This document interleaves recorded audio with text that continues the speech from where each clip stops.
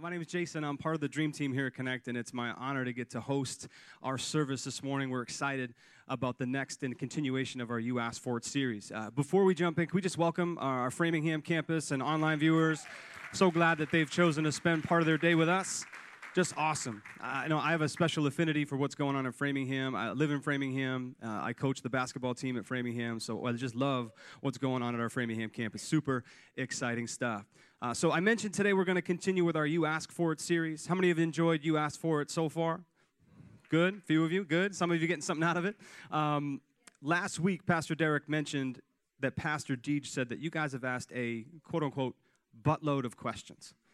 And I just want to clarify a quick thing. Pastor Deej is from Brazil. So there's a little accent there, and what he said was boatload of questions. So I just wanted to make sure you knew Pastor Deej wasn't saying buttload in reference to the quantity of something. In particular, the questions the churchy pastors have asked. He wouldn't do that. But you guys have asked a boatload of questions. So what we've done over the last few weeks is just answered them. A lot of the questions asked can warrant their own series, but we've tackled things like, family and parenting, and questions that you guys have asked have covered finances, everything from heaven, Jesus, and God, and what about this? And they've been awesome questions. And if you guys haven't been able to be here each week, you can jump on our website. We've got links and opportunities for you to go ahead and view those messages. But today, we're going to take a bunch of questions, or another boatload of questions, and we've got a live panel that are going to answer that. They've got a live panel in Framingham that are going to tackle some questions, and we've got folks that are going to jump on the platform behind me and answer some questions. You guys good with that? All right. So the first person that's going to be on our panel, whether he likes it or not, our Ashland campus pastor, Pastor Mark, is going to be up here.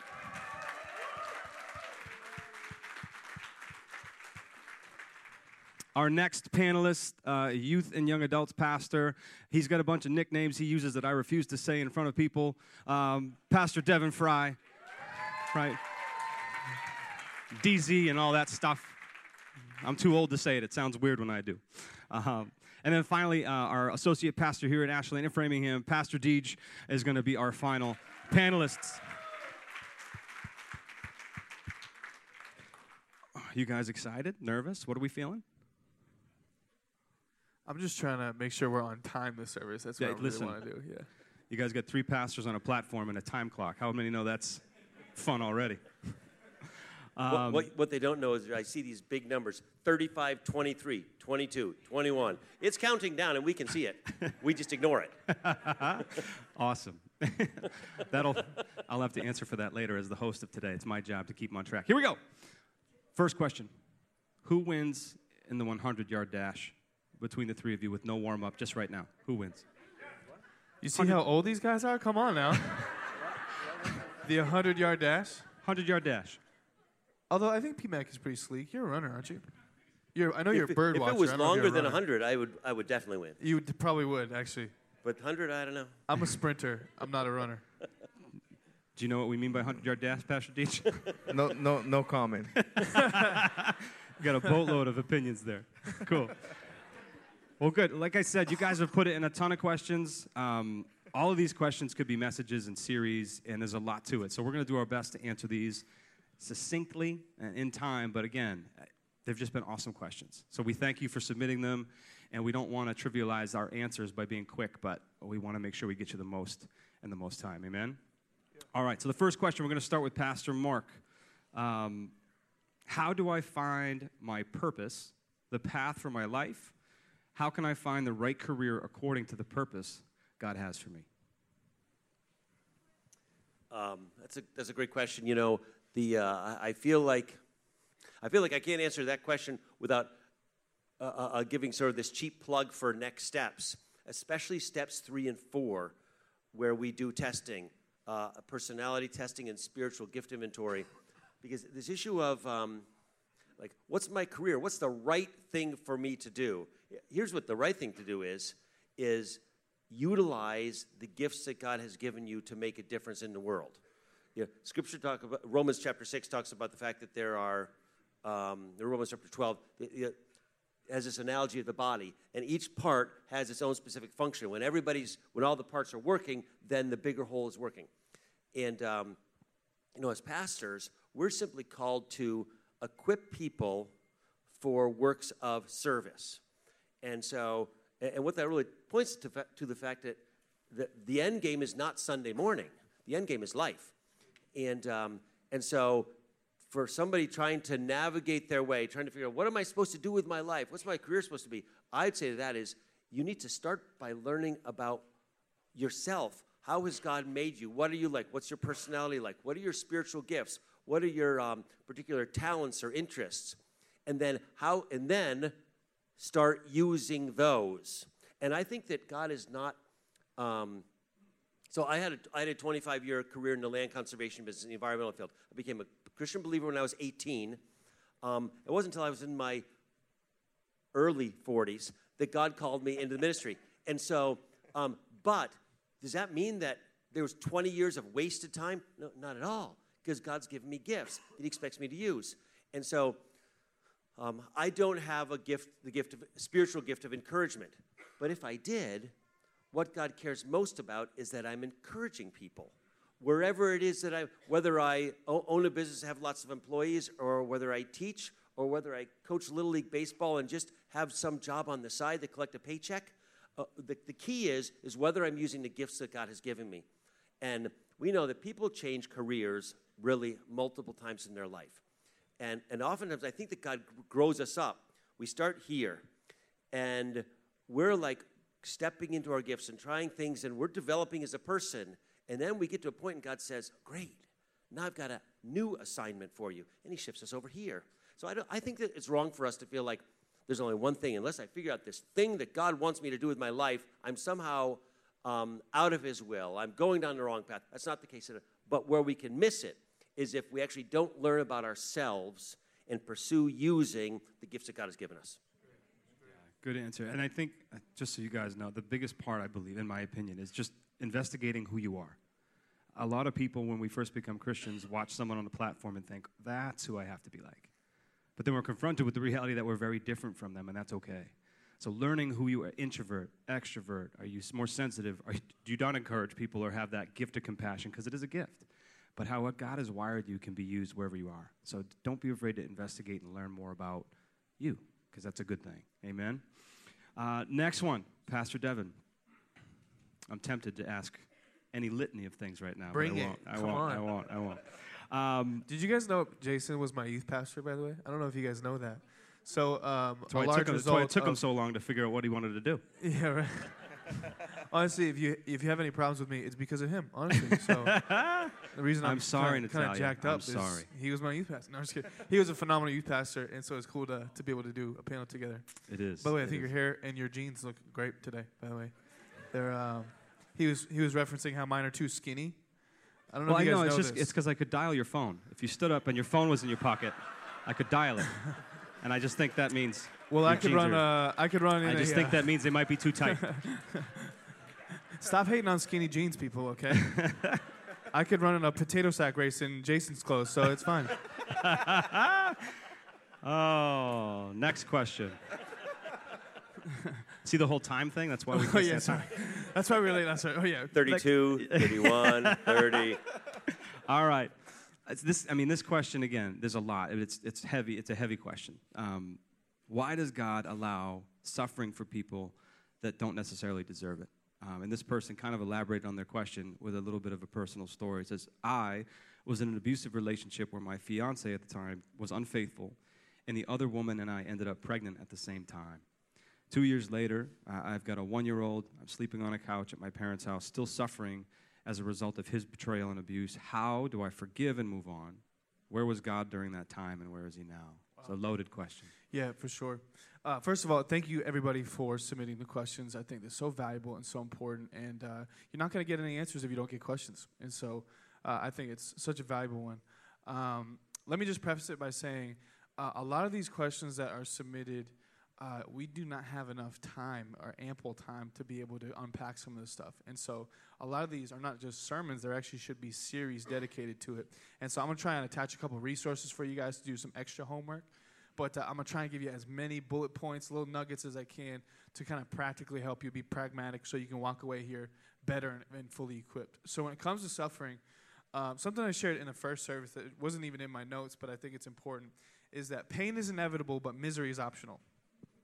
And so Scripture promises that you will have hard times ahead. It actually says, in this world you will have trouble, John 16. But take heart, I have overcome the world. And so I think it's important that we even switch the question. And so it's not, why is this happening to me? It's, when this is happening, how do I go through this? And so I think the real question people are really asking is God good even when life isn't good? I think that's the real question. It's not so much, and why am I suffering? You are going to suffer. It's a part of the culture we live in for 3 different reasons. And if you want to write down some notes, write these down. Here are 3 different types of suffering. There's common suffering. And so common suffering is a result of the cursed world that we live in. So because of sin, there is sickness, death, just things happening in the world today that are just a result of our cursed world. And so that's why we have somebody in our family right now going through some mental health issues, and it's really sad to watch, to be honest.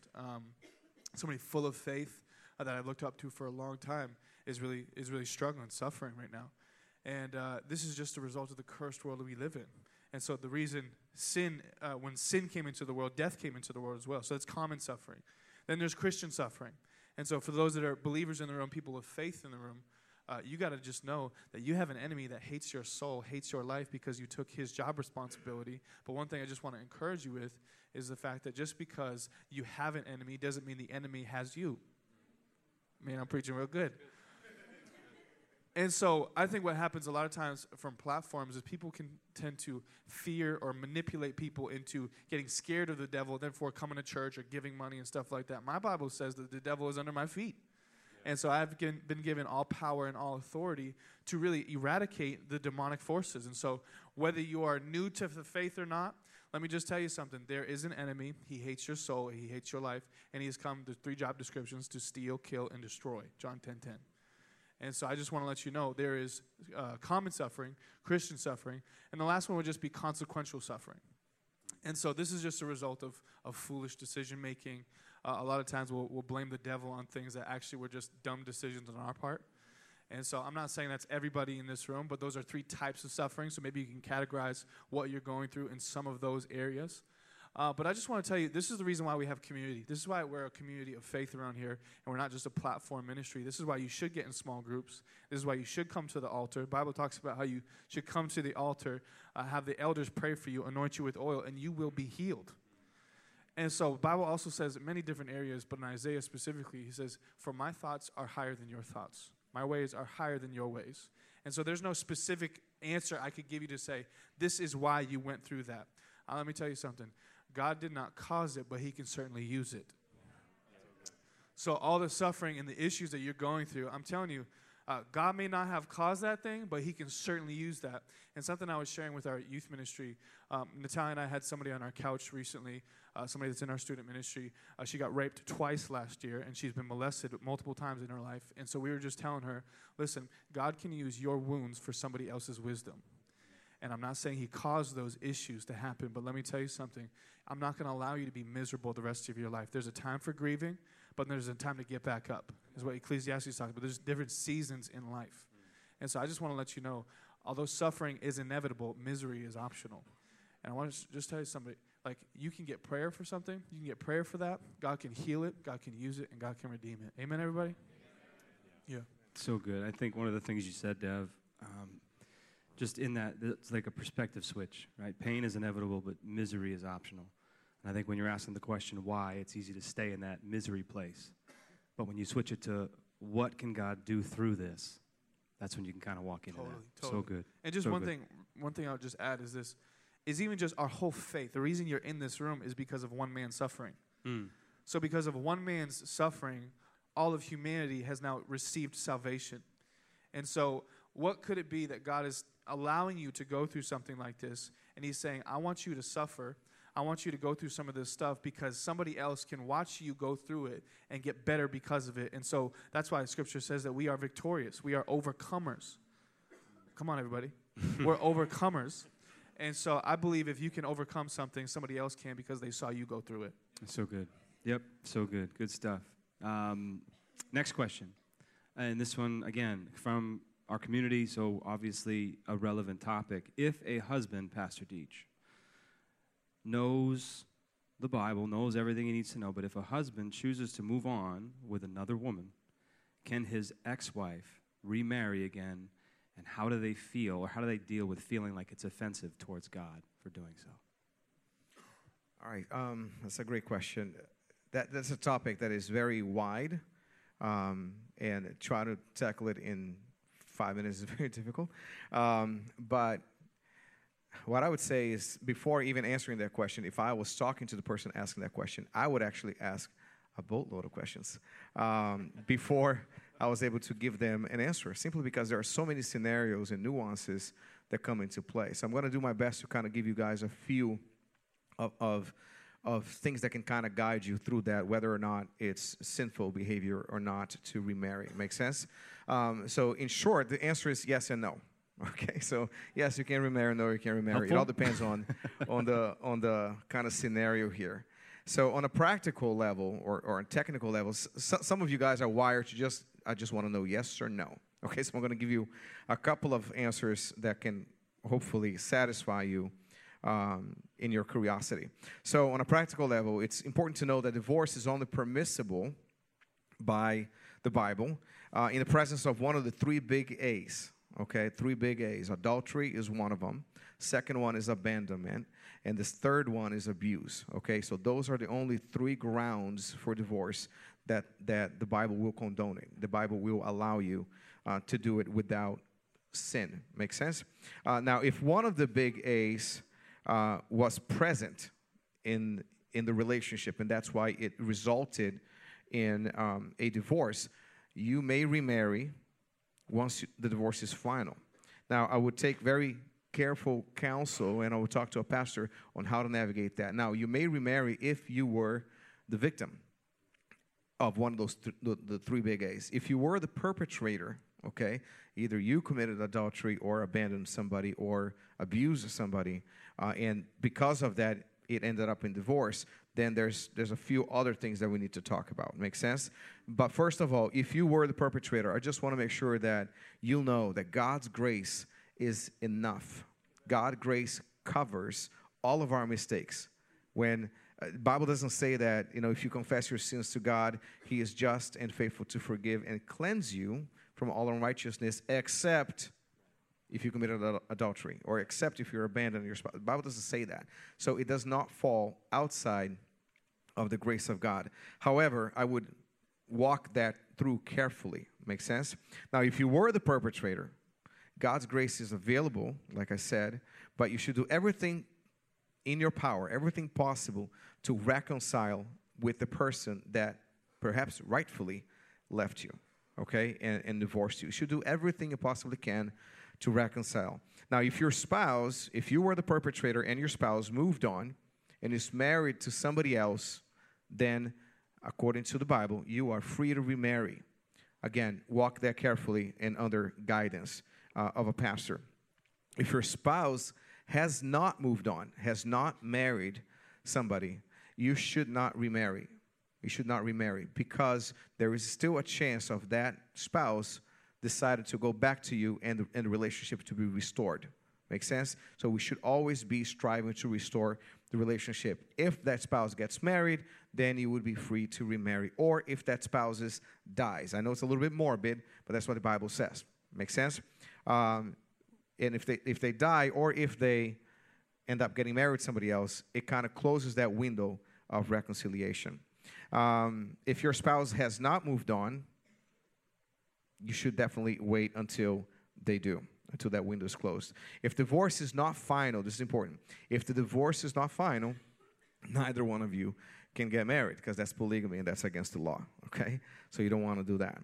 Now, if the divorce is final, and this is another scenario here, if the divorce is final and there wasn't any of the big three A's, there was no adultery, there's no abandonment, there's no abuse, and it's just, and unfortunately, the society we live in today, it's very common to see, irreconcilable differences, I think it's called. He just does not, put the cap on the toothpaste, so we can't live together. So eventually they end up being divorced. But that is a big deal, by the way. Put the cap on the toothpaste. And turn it. He does not fold his socks. Whatever the deal is, if the three big A's were not present, you should do everything to reconcile. Both parties should do everything to reconcile. And both parties would be free to remarry once one of the parties moved on with somebody else or, again, has passed away. Now, one question that is very common, too, is can I at least date? Because we had people that say, like, me and my ex-husband or me and my ex-wife, we're very good friends, and we really just grew apart, and we're just, like, taking long because of all the implications and money implications, taxes, all that stuff. But we are definitely going to get a divorce, and we are in very good terms and blah, blah, blah. Can I still date? The answer is no. According to the Bible, the answer is no. You cannot even date somebody while you're still married to somebody. Make sense? Because that's, according to the Bible, that's adultery. And you don't want to be, in that situation. So you cannot even date somebody if that union, if that marriage has not dissolved according to the law, if it has not come to an end with a full divorce being filed and finished. Make sense? So that is kind of on a practical level on the do's and don'ts. And there are a couple of other ones, again, but I don't want to be here for another 3 hours talking about this, and I bet you guys don't either. But on a principle level, I just want you guys to know, on a principle level, God hates divorce. God really does. The Bible says in Malachi 2:16, if I'm not mistaken, I hate divorce, says the Lord. So it cannot get more clear than that. And we as Christ followers, we need to hate what God hates, and we need to love what God loves. Now, God hates divorce, but God doesn't hate divorced people. Make sense? God doesn't hate the divorcee. He simply hates the act of divorce. Though divorce may be permissible, that's another one that's important to know. Though divorce may be permissible by the Bible in the presence of the three big A's that I talked before, divorce is never desirable by God. Even though there might be adultery in your marriage, or you stumble upon that in your marriage, or even abuse or abandonment, God's desire is not for you to get divorced. God's desire is for you to exercise the same grace that you've been given towards your spouse and reconcile, and that be a testimony of God's power, love, and grace in and through your life. Make sense? So somebody doing something wrong, we would never advise you to get divorced, but it is permissible by the Bible. Make sense? Now, I'm going to close with this. Wherever you are in your journey, because I know many people here have divorced in the past, and whether the big three A's were present or not, and then all of a sudden now you got married, and then now you're thinking, oh my gosh, I committed adultery according to the Bible because of this, and that, and now I don't want to put guilt on you, and so I want to make sure that you know that God's grace is enough. It doesn't fall outside of God's grace. As long as you repent, you recognize you did something wrong, you repent, you ask God for forgiveness. He is faithful and just to forgive and cleanse you from all unrighteousness. Many people focus on He's faithful and just to forgive, so you're forgiven. But many people lack the focus on the second part that says, and cleanse you from all unrighteousness, which means it's like it never happened. It disappears from your life. So don't carry that, because it's not yours to carry. That weight is not yours to carry. Make sense? And there's a big difference, too, between the act of adultery or the state of adultery, or the act of sin or the state of sin. And I want to make sure that you know, if you ask forgiveness for whatever wrongs you've done in your past, your current marriage, whether it started the right way or not the right way, if you ask for forgiveness, your current marriage is blessed by God. So I want to charge you, if you are in a situation where you've been divorced and now you're married, again, I just want you to charge you to have and lead a godly marriage in a way that it honors God and brings glory to Him. Amen? Yeah, so good. Such a big subject, and honestly, the question being asked, we're hoping that you guys are in community. It's one of the reasons it's important, right, to be able to ask that question in a community where you're one-on-one and you can see that someone doesn't reject you or put guilt on you unintentionally is so big. So great question, great answer, so much to that. Pastor Mark, this is a delicate question. Devon clearly is not an outdoorsman. You are. I want to know how long you think Devon would survive outdoors. once the hair gel is gone, the wheels are going to start coming off pretty quick. Suavecito lasts forever. Peter. It's a firm hold. No, all seriousness. This is a question I want to ask that I think it's one of those things where everybody knows somebody that knows somebody. It's one of those 1 degree or 2 degree separation things. And it's truly a sensitive topic. And I know that all of us in here know somebody. But it's the topic of suicide. And it talks about if Christians commit suicide, where do they end up? Do they go to heaven? Why or why not? In the first service, I had the abortion question. I'm not sure which is easier.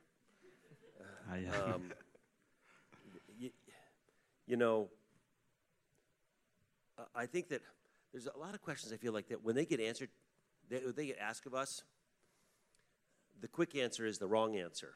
Doesn't matter what the answer is, it's the wrong answer if it's quick. If somebody asked me that question on a one-on-one situation, I'd say, why are you asking this question? Because it may just be they have this sort of an intellectual curiosity, genuinely speaking. Or maybe it's because they're thinking about killing themselves. And they're trying to figure out some stuff. And so that's why I think you have to dig in really deeper to that.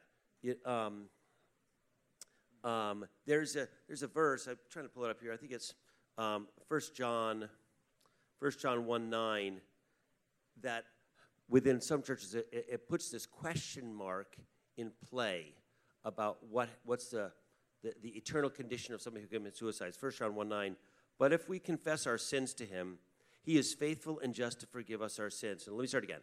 But if we confess our sins to him, he is faithful and just to forgive us our sins and to cleanse us from all wickedness. And so the question that sits around that theologically is, hold on, so a person who commits suicide, if murder is sinful and suicide is murder, therefore if you kill yourself, you're sinning, but you don't have a chance to repent of it. So then therefore, you can't go to heaven. Which then, but every single Christian believer goes through life with sins, including pastors, goes through life with sins that we're aware of, that we don't repent of, and that we're unaware of, that we don't repent of. And so Jesus died on this cross for all sins. There's not an exception. There's not an asterisk sitting there. Like, oh, but if you do this, you're not forgiven. If you do this, you're not forgiven. The Bible talks about there is one unforgivable sin, which is blaspheming the Holy Spirit, which means not having belief in Christ. And so this issue of what happens with suicide. So I don't believe that if a person commits suicide and they're a Christian believer, they're suddenly not going to heaven. But that's not permission to commit suicide when you're walking through something hard in life. I would fathom that every single person in this room at some point in time said to themselves something like, it would just be easier if I were dead. That doesn't mean that being dead is the right thing. It just means you're going through something hard. And you know what? There is light at the end of the tunnel. Some tunnels are shorter than others. And so, and every suicide leaves behind two things. One, grieving families that will literally never get over it. And secondly, a calling that God had on this person's life that will be unfulfilled. When God's done with us, he brings us home. Until then, like, I might be in a situation where I don't like what I'm doing right now. I feel like I'm unfulfilled. God has a plan, and he wants to use me. Maybe I've gone off the rails somewhere. Maybe I'm not paying attention. Maybe I'm living selfishly or whatever. But I'm still alive. It's because God actually has lives that he wants to change and bless through me. And he wants me to do things. So anyway, so circle back around, because my answers are a little shorter than DeJesus. So I'll conclude with... And so I'd say, why do people talk about committing suicide? Because they're going through something rugged. In reality, or they think it's rugged, that from their perception, it's a big deal. So I'd say, come and talk to a pastor. This is, we can get past this. You know, I was talking to somebody the other day, and I said, you know, if I get to that point, I would just, like, pack up my tent and move to Colorado.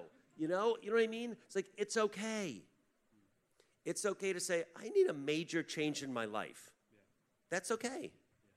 So.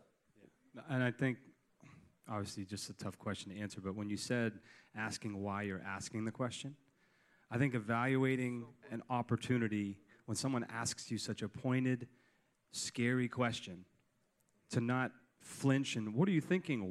But just to say, well, why are we asking that? You immediately esteem the person asking the question that they're probably embarrassed to be asking anyway. And it's just a great opportunity as Christians to say, you're still important and you still matter. And the feeling you're feeling, I've felt. It's just taken you to a different place, and I want to help you find out why. And I just think that's a great way to do that. Pastor Devon, next question, and then we've got probably two more. One more here. I'll go quick. Go ahead, please. Oh, no, I'm just kidding. Pastor Devon, why is forgiveness, huge topic, why is forgiveness important, and how do you know when you've completely forgiven someone?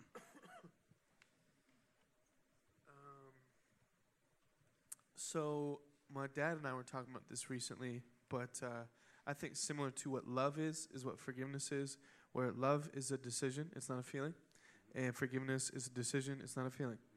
And so Scripture has a lot to say about it. One thing I'll just highlight in Matthew 6, it says, for if you forgive other people when they sin against you, your heavenly Father will also forgive you. But if you do not forgive others their sins, your Father won't forgive your sins. And so that verse right there, sometimes people forget about it. And we often say there's one unforgivable sin. It's the blasphemy of the Holy Spirit, which just basically in context means the continual rejection against God's workings. And so that scripture identifies that there are two unforgivable sins. It is unforgivable. You can write this down if you want to. It's unforgivable to be unforgivable. You won't be forgiven if you're not forgiving other people. And the people that don't forgive don't recognize how much they have been forgiven of. And so I think it's more of a decision than a feeling. How do you know? I don't know if you know through emotion, but thank God, people of maturity, we're not led by emotion, we're led by principles. Amen, everybody? And so that's why we choose forgiveness, because ultimately we were extended forgiveness. They don't deserve forgiveness. You don't deserve heaven either. And so I don't deserve forgiveness, but thank God he doesn't give us what we deserve. Thank God he gave Jesus our punishment so that we can take on his freedom. Yeah. And so that's why I'm so thankful for the gospel message. And so I just extend forgiveness. By the way, did you know that you can forgive people ahead of time before they even commit an offense? So I just live my life in this way, shape, and form, because I've seen, and I think a lot of you guys have too, if you take inventory of it, I've seen what bitterness does to people. Yeah. And it is a poison, and it is toxic, and it literally can take over a person and ruin their whole life. And so I have just decided ahead of time, before an offense comes, I'm going to be a person that's forgiving, because it's unforgivable to be unforgivable. That's good. Proactive decision's huge. And I don't know if you guys want to add to that, but the question, like, how do I know I've forgiven someone fully? And what I've kind of learned in my 39 years of life, I know I've forgiven someone when I'm talking to them, no longer about them. If I'm talking about somebody, I probably haven't forgiven them all the way. But when I'm moving to talk to them and the relationship is good and I'm okay, I've forgiven them. So if you're in a place where you've got a personal conflict, if you're talking about that situation or about that person, you have not forgiven them yet. Don't kid yourself. You maybe have decided to, but you haven't gone ahead and walked that out. But when you're in a place where you can talk to them, yeah, I think that's probably a little bit of evidence of forgiveness. Real quick before Deej goes, let me go. Don't forget it. Write it Dad down. says, he tells me all the time, he goes, love is unconditional, but relationships has conditions. Yeah. And so just because you have been offended by somebody, or there was an offense that happened, doesn't mean trust has to take place again. Trust takes a long time to build. It's like an intricate Lego packet. Yeah, exactly, right? It's like a tub with water. All of a sudden there was a breach. Somebody pulled up the plug. All the trust goes out the drain. It takes some time to build that thing back up. And so trust and forgiveness are very different from each other, but relationships has conditions, but you should love unconditionally, and you should forgive unconditionally. Right. I was actually going to say that, but I was going to do it faster, just so you know. One thing I would say, too, I would just add to as far as feelings. I mean, I love the way that Evan said, talking about, forgiveness is not a feeling, it's a decision. However, we should be working with our feelings so that our feelings align themselves with our decisions, not the other way around. Make sense?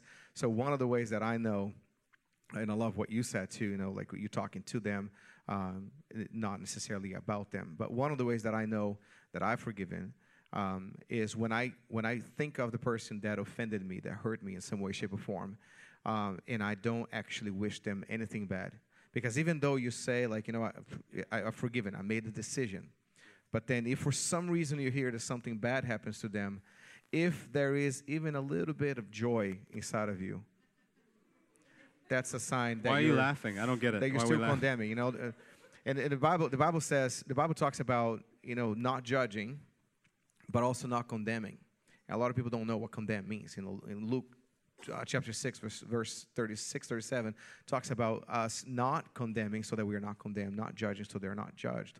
Now, condemning is looking at somebody doing something wrong or somebody that has done something wrong and just literally just wishing, he's going to get what's coming to him because of that. That wish process, like wishing that somebody will get what they deserve, is condemning. And it's very bad. And that's when you know that, okay, you still need to work that decision out in my heart, in my mind. Pastor Mark, did you want to add something to that? I know you were ruminating on something. Well, I was going to start by saying I didn't know you're 39 because I'm 39 too. Yeah, that's very good. So I'm psyched about that. As am I. My last birthday, somebody said to me, "How old are you?" I said, "I'm 39." And they said, "Really?" I said, "No, I'm lying." The calendar says no. Well, this is going to turn into the forgiveness panel. I'm just thinking, the Bible does not say forgive and forget. Right. That's not in the Bible, and so we can't forget. We're aware that, and sometimes it is. And so I'll talk for 30 seconds. I'm going to stop. It's appropriate to put up boundaries in your life. If there's somebody around you who continually acts in a certain way and is dragging you down, is being hurtful, et cetera, it's appropriate to put up boundaries. And within our families, those are oftentimes the hardest ones to put. And so what do we end up doing? Boundaries might be, I limit my time with that person. Or I avoid particular settings with that person because in certain settings, they act in bad ways or they embarrass me or they say things. And so as Christians, we're not doormats. We're called to a higher standard, but still, God loves us and wants to protect us. And so, forgiveness is, it's not a quickie. Right. It's a process, and there's stuff behind it. Yeah. And full circle to what Pastor Devon was talking about. Forgiveness is unconditional, relationship isn't. So it's just a really good principle to kind of put into play. And our final question, just because we're running out of time, for Pastor Deej, what would happen if when you arrive at heaven, at the gates of heaven, but you realize you only did, quote unquote, half of what you should have done as a Christian? Would you still get into heaven? And then they say, for example, you believed in God and that Jesus died for you, but you never went to church or you never did anything as a result of that belief. What would that look like? Well, that's a great question. And a lot of people, they have had knowledge of what is right, but they actually live out a life that contradicts that head knowledge. Okay, so it's a great question to ask.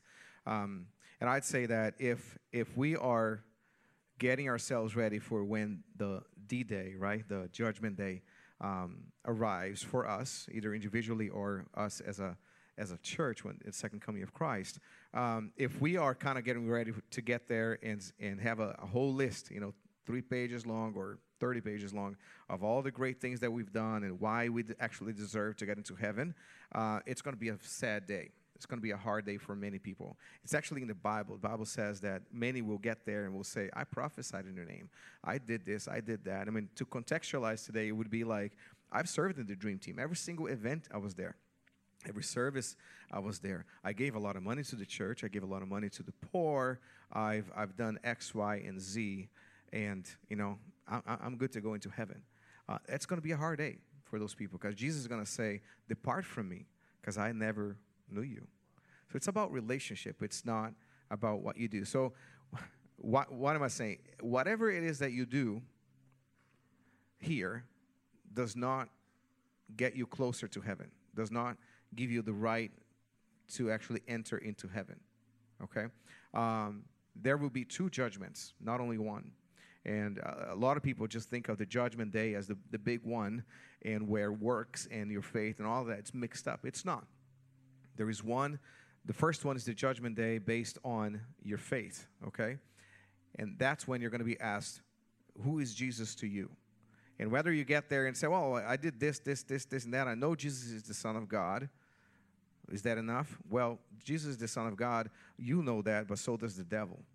So to be a believer is not enough. The devil is a believer himself. He actually knows Jesus face to face. They used to sing together in heaven. That might be new to some of you guys. But yeah, it's in the Bible. It's in Ezekiel. So being a believer is just not enough. Now, knowing that God does not associate himself with anything that isn't perfect. In the Old Testament, they would get different animals to sacrifice, and they would inspect the animals thoroughly to make sure the animal was perfect, spotless, without any blemishes, without any defects, and then eventually bring it to be sacrificed. Now, the offerer would bring the offering to be sacrificed to the Lord. What was examined? What needed to be perfect? The offering or the offerer? It was the offering. Fast forward to now, Jesus is our offering. We don't have to be perfect, but we have to offer up a perfect sacrifice, and that's Jesus. He already did that for us. So when we get asked that question, it has nothing to do with what we've done, but it has everything to do with what Jesus already did for us, and it's up to us to accept it. He did it for us whether or not we accept it. Now, if we accept it, that's our ticket into heaven. That's the first judgment. Make sense?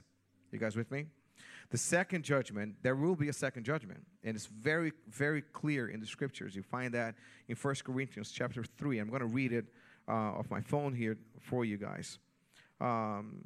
This is Paul talking. And Paul says, verse 12, it says this, anyone who builds on that foundation, and that foundation is Jesus Christ.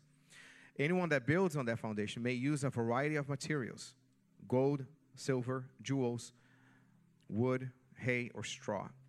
This is our works, everything that we do, good and bad, by the way. But on the judgment day, the second judgment, fire is going to reveal what kind of work each builder has done. The fire will show if a person's work has any value. If the work survives, the builder will receive a reward. But if the work is burned up, the builder will suffer great loss. And I want to focus a little bit on the suffer great loss.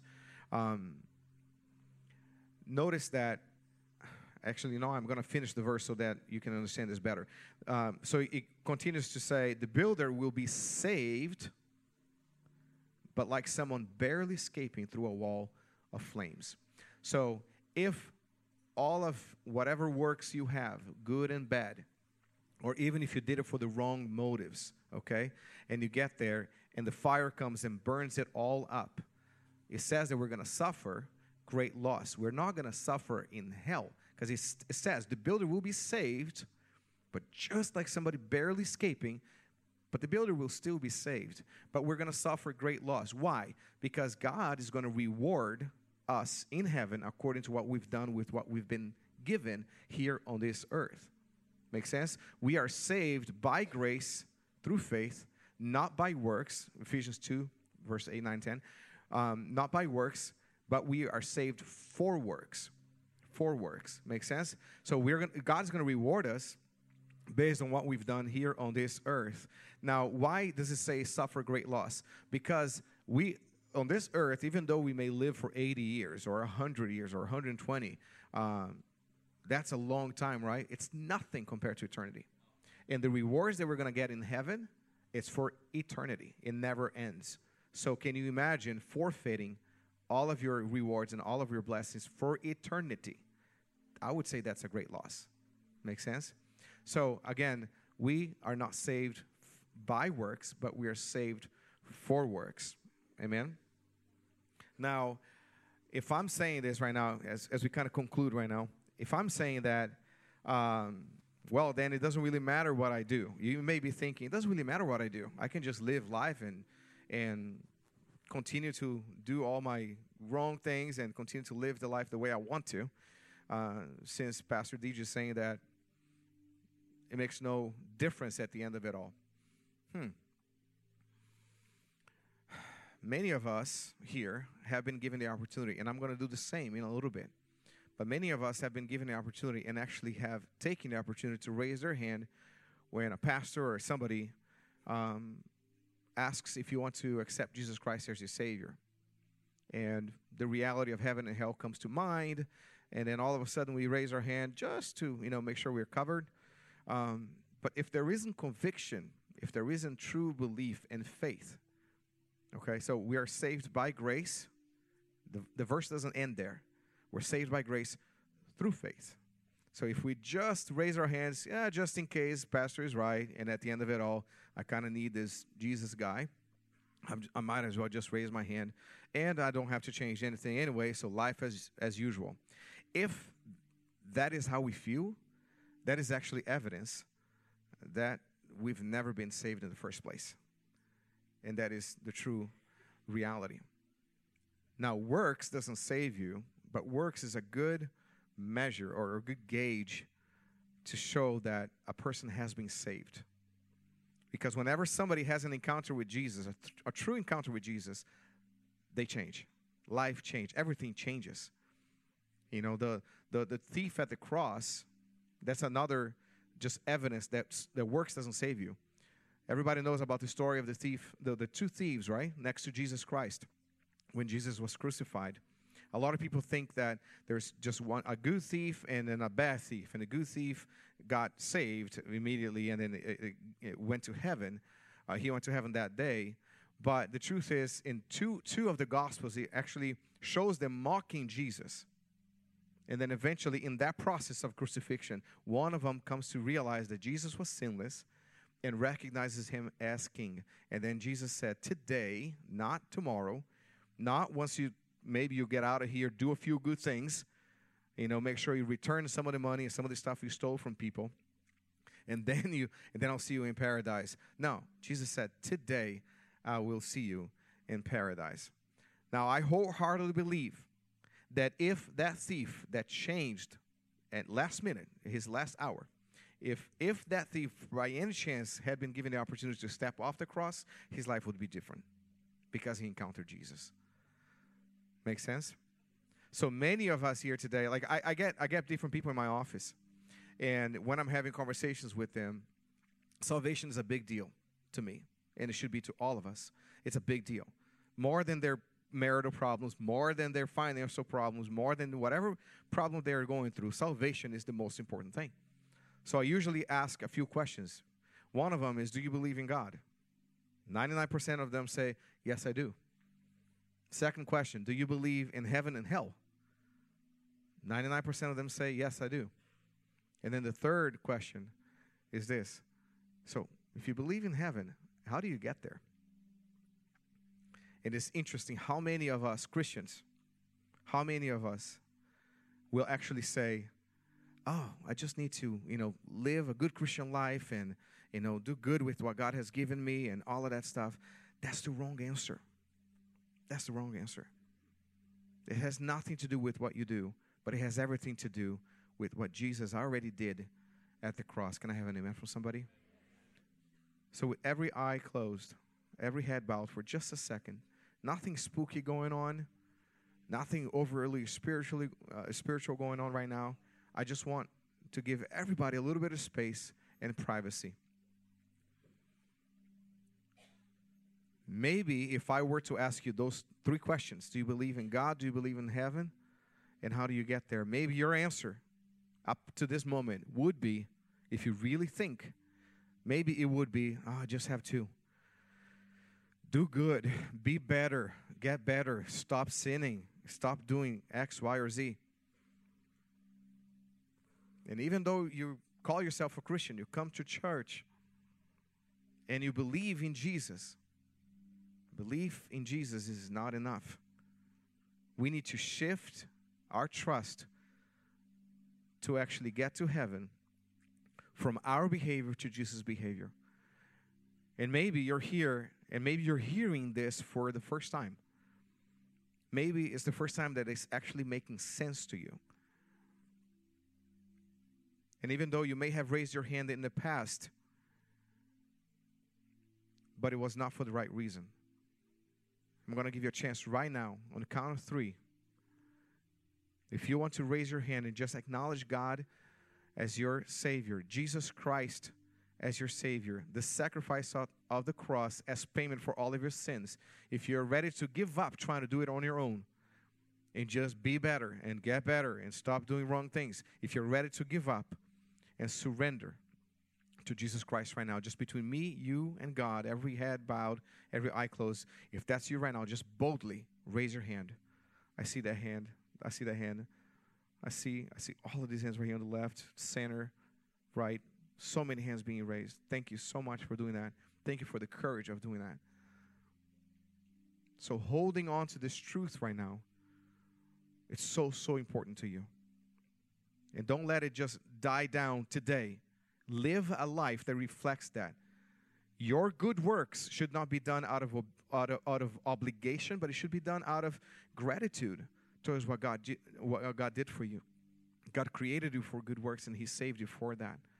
So if you raise your hand, and then also everybody here that is within the sound of my voice, please repeat these words with me. Say, Jesus, I know that I make mistakes. And I know that no matter how much I try, I will never be able to earn my way into heaven. I know you don't relate to imperfection. So anytime you look at me, from now on, you don't see my mistakes. You don't see my flaws. Jesus jumps in front of me, and you see His perfection. I thank you that your Son, Jesus Christ, died for me. So from now on, I live for Him, not out of obligation, but out of gratitude. In Jesus' name, amen and amen. Come on, give God a big hand.